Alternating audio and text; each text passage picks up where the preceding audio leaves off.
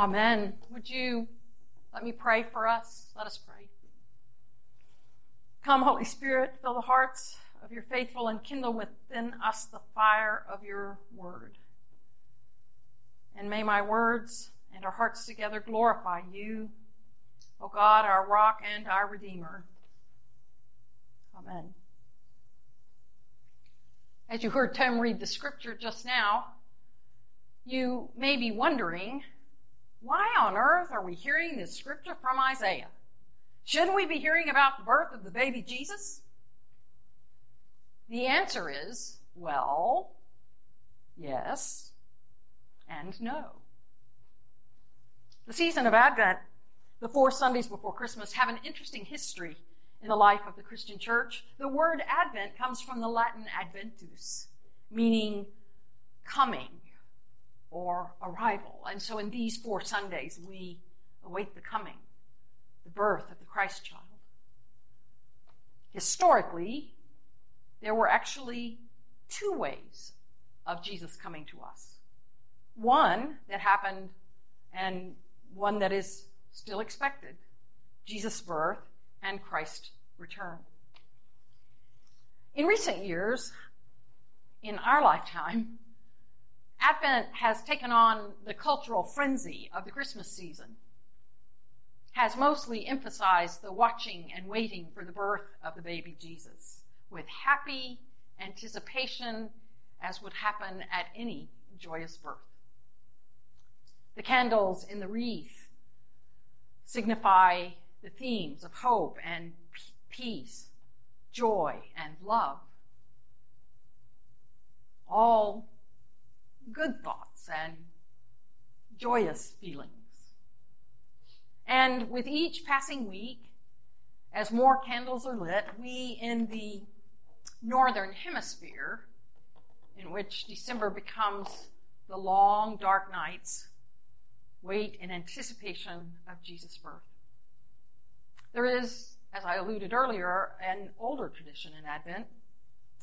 The 4 weeks lift up theological themes related to endings and death and judgment, heaven and hell, which seem odd at a birth announcement, don't you think? As such, Advent was a penitential season, a time of fasting, a time of confessing, a time of seeking to become more intentional about our spiritual life. In other words, Advent became a little Lent. In this view of Advent, that emerged in the Middle Ages, it reached the height of its spiritual popularity during, and not unsurprisingly, the Great Black Death. Consequently, it might be good for us to consider the medieval focus of Advent, given our own pandemic. Into these dueling views of Advent comes the words of the prophet Isaiah. Now, I want to say that you probably recognize some of the words of the scripture. And it probably, in fact, made you think a little bit about Christmas. And there's a reason for that. Next to the 23rd Psalm, the passage we heard from Isaiah might be among the most familiar in all of the Hebrew and New Testament scriptures. And why? Well, you can credit George Friedrich Handel, who wrote The Messiah and has forever etched into our collective memory these words, ensuring that not even non-churchgoers can quote and sing along with these words. But before we race ahead to the scripture that we hear read today, words of comfort, and the peaceful image of God as a shepherd carrying us as God's sheep, we need to think about the 39 chapters of Isaiah that precede chapter 40. Now, don't be scared here. I'm not going to go through each of the 39 chapters, and I know you'll be glad for that. But consider this.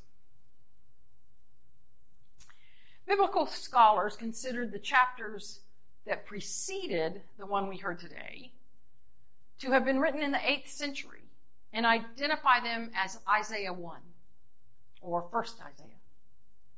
The chapters include a prophetic assault lambasting the people of Israel for any number of appalling sins, centered mainly around their complete refusal to care for the poor, the widow, the stranger, the foreigner, and the orphan. Professor of preaching in Hebrew, retired from Perkins School of Theology, Dr. John Holbert writes this: reading 8th century Isaiah is to take a bath in religious condemnation from prophetic people who knew that Yahweh was furious with the chosen ones for their continual and unfailing inabilities to follow the divine will and way. Only then do we hear the words of Isaiah chapter 40. Scholars tell us in this passage we are hearing a different writer, a 6th century Isaiah. The opening words of this prophet, "Comfort, comfort my people, says your God," can only be a loud, ringing balm to the people who have suffered the unrelenting scorn of the previous chapter's prophetic voices. For Christians, the words are as familiar as many of our New Testament scriptures, announcing the coming of the child Jesus and setting that coming forever as a final and complete peace. And as I think of it this morning, we're not unlike those Israelites, are we? Often our evangelical sisters and brothers have lifted up our own country as a chosen nation, a chosen people. And more often than not, we too have failed to care for the poor, the widow, the stranger, the foreigner, and the orphan, the anavim. The anavim is a Hebrew word meaning those who are bowed down. In the Old Testament, they were poor of every sort: the vulnerable, the marginalized, those who are struggling socioeconomically, the oppressed, those of lowly status without any earthly power. They depended totally on God for whatever they owned.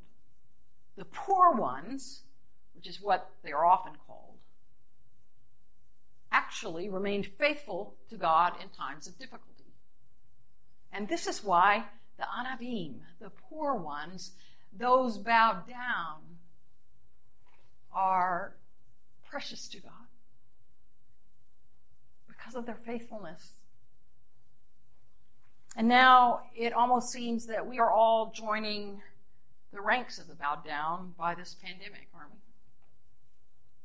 In speaking to my class on congregational leadership at Bright Divinity School, Reverend Cameron Trimble, my friend and colleague, shared that she calls what we are in right now the Great Unveiling.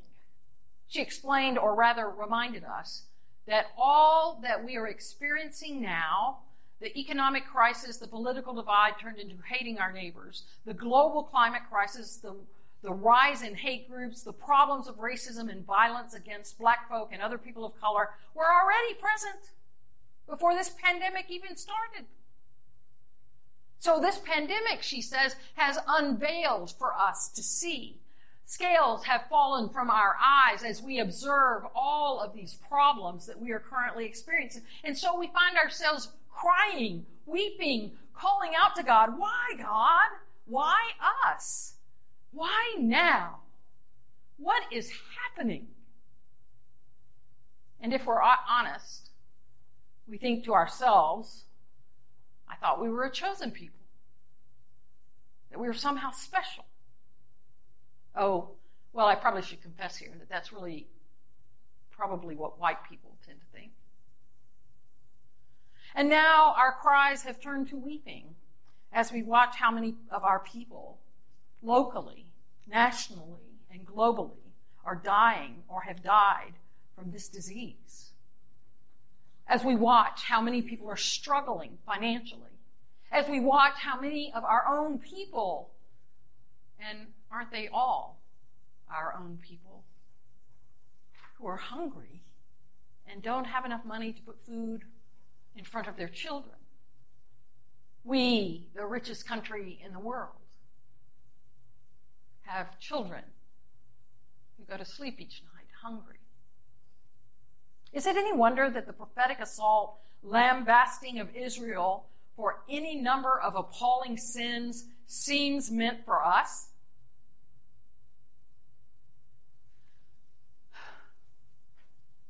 Well, I would like you for a moment right now to lay aside all of that for a moment and attempt to hear the words as the weary Israelite exiles would hear them. The words we hear this morning may well speak a more potent language to our 21st century lives, now more than ever, as we long for comfort in this ocean of fear and terror. Consider that we are very like those 6th century Israelites who were exiled to Babylon. And this is where the scripture we hear this morning arises. Consider that we are in fact exiles in our own way. We are exiled from our home and our peace. Because if you think about it, God is our home. God who calls us to love our neighbor, to care for the poor, to serve the bowed down, to serve the poor ones. All that was and is the call of Judaism long before it was the call for us as Christians.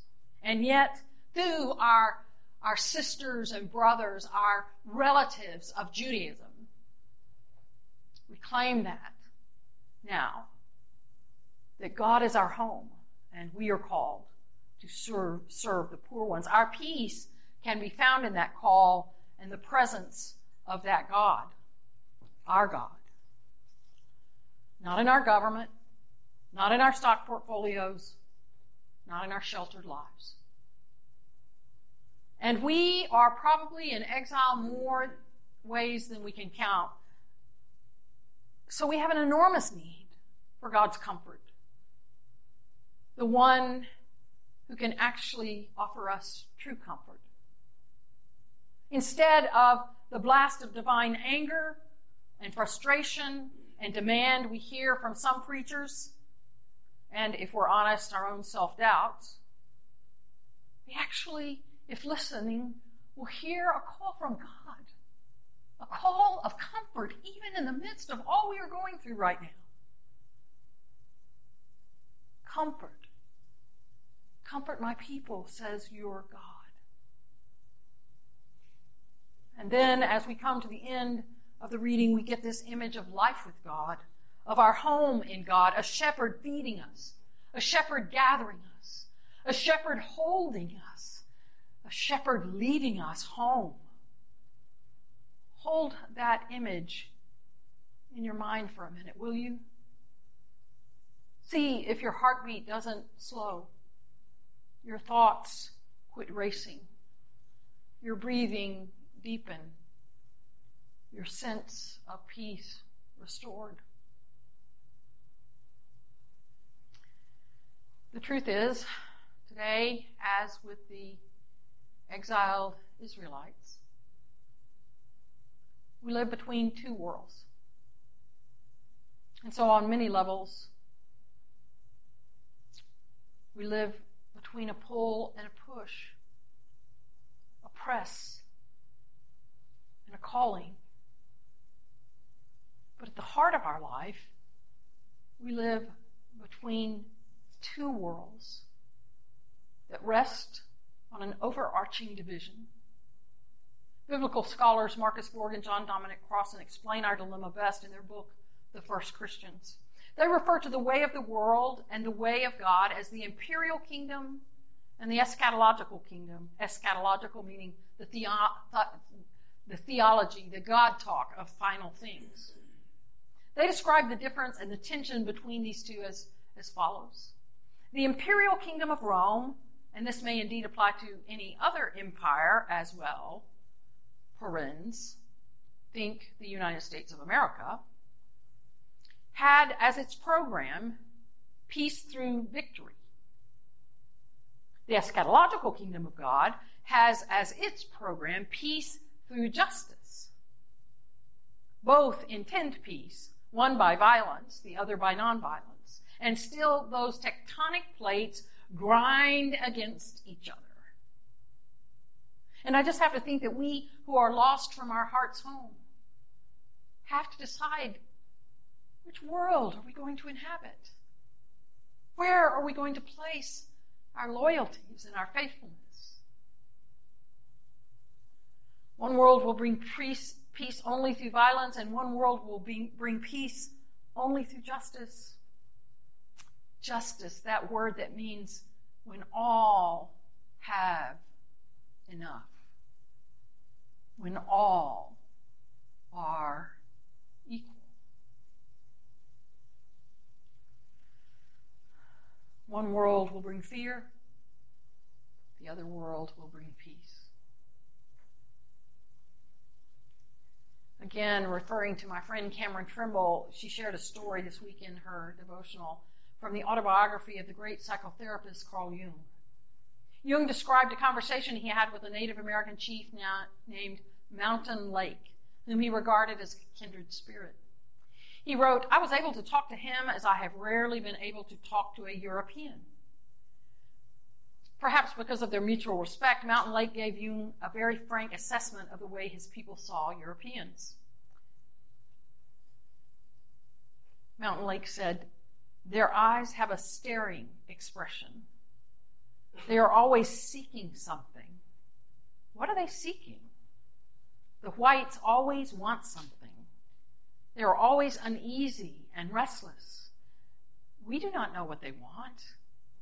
We do not understand them. We think they are all mad." Jung asked Chief Mountain Lake to elaborate. Why exactly did white people seem so insane to Native Americans? Mountain Lake responded, "They say they think with their heads." "Why, of course," said Jung. "What do you think with?" "We think here," Chief Mountain Lake said, as he pointed to his heart. This is key to our peace. Thinking from our hearts, the place where God speaks to us, the place that God inhabits in us. We are all taught at a young age that our knowledge comes through reading and writing and arithmetic and exercises our heads. We value external results. We have invested countless years, dollars, and talent exploring the outer world, the imperial kingdom, if you will. This has kept us busy doing, but it has not always deepened our experience of being and has certainly not granted us our hoped-for peace. We who are lost from our heart's home continue to believe that God's grace, God's love, God's peace is not real, and certainly not for me. I mean, why do so many sermons end with, "Now go do something"? It is because we do not trust the power of God's grace, the power of God's love, the power of God's vision of a loving world to lure us to be the people God has called us to be. So I just have to ask, is this not the very theme of Advent? God comforts us in order that we may at long last become what God wants us to be. God's children. God's agents in the world, empowered by a love that will not let us go.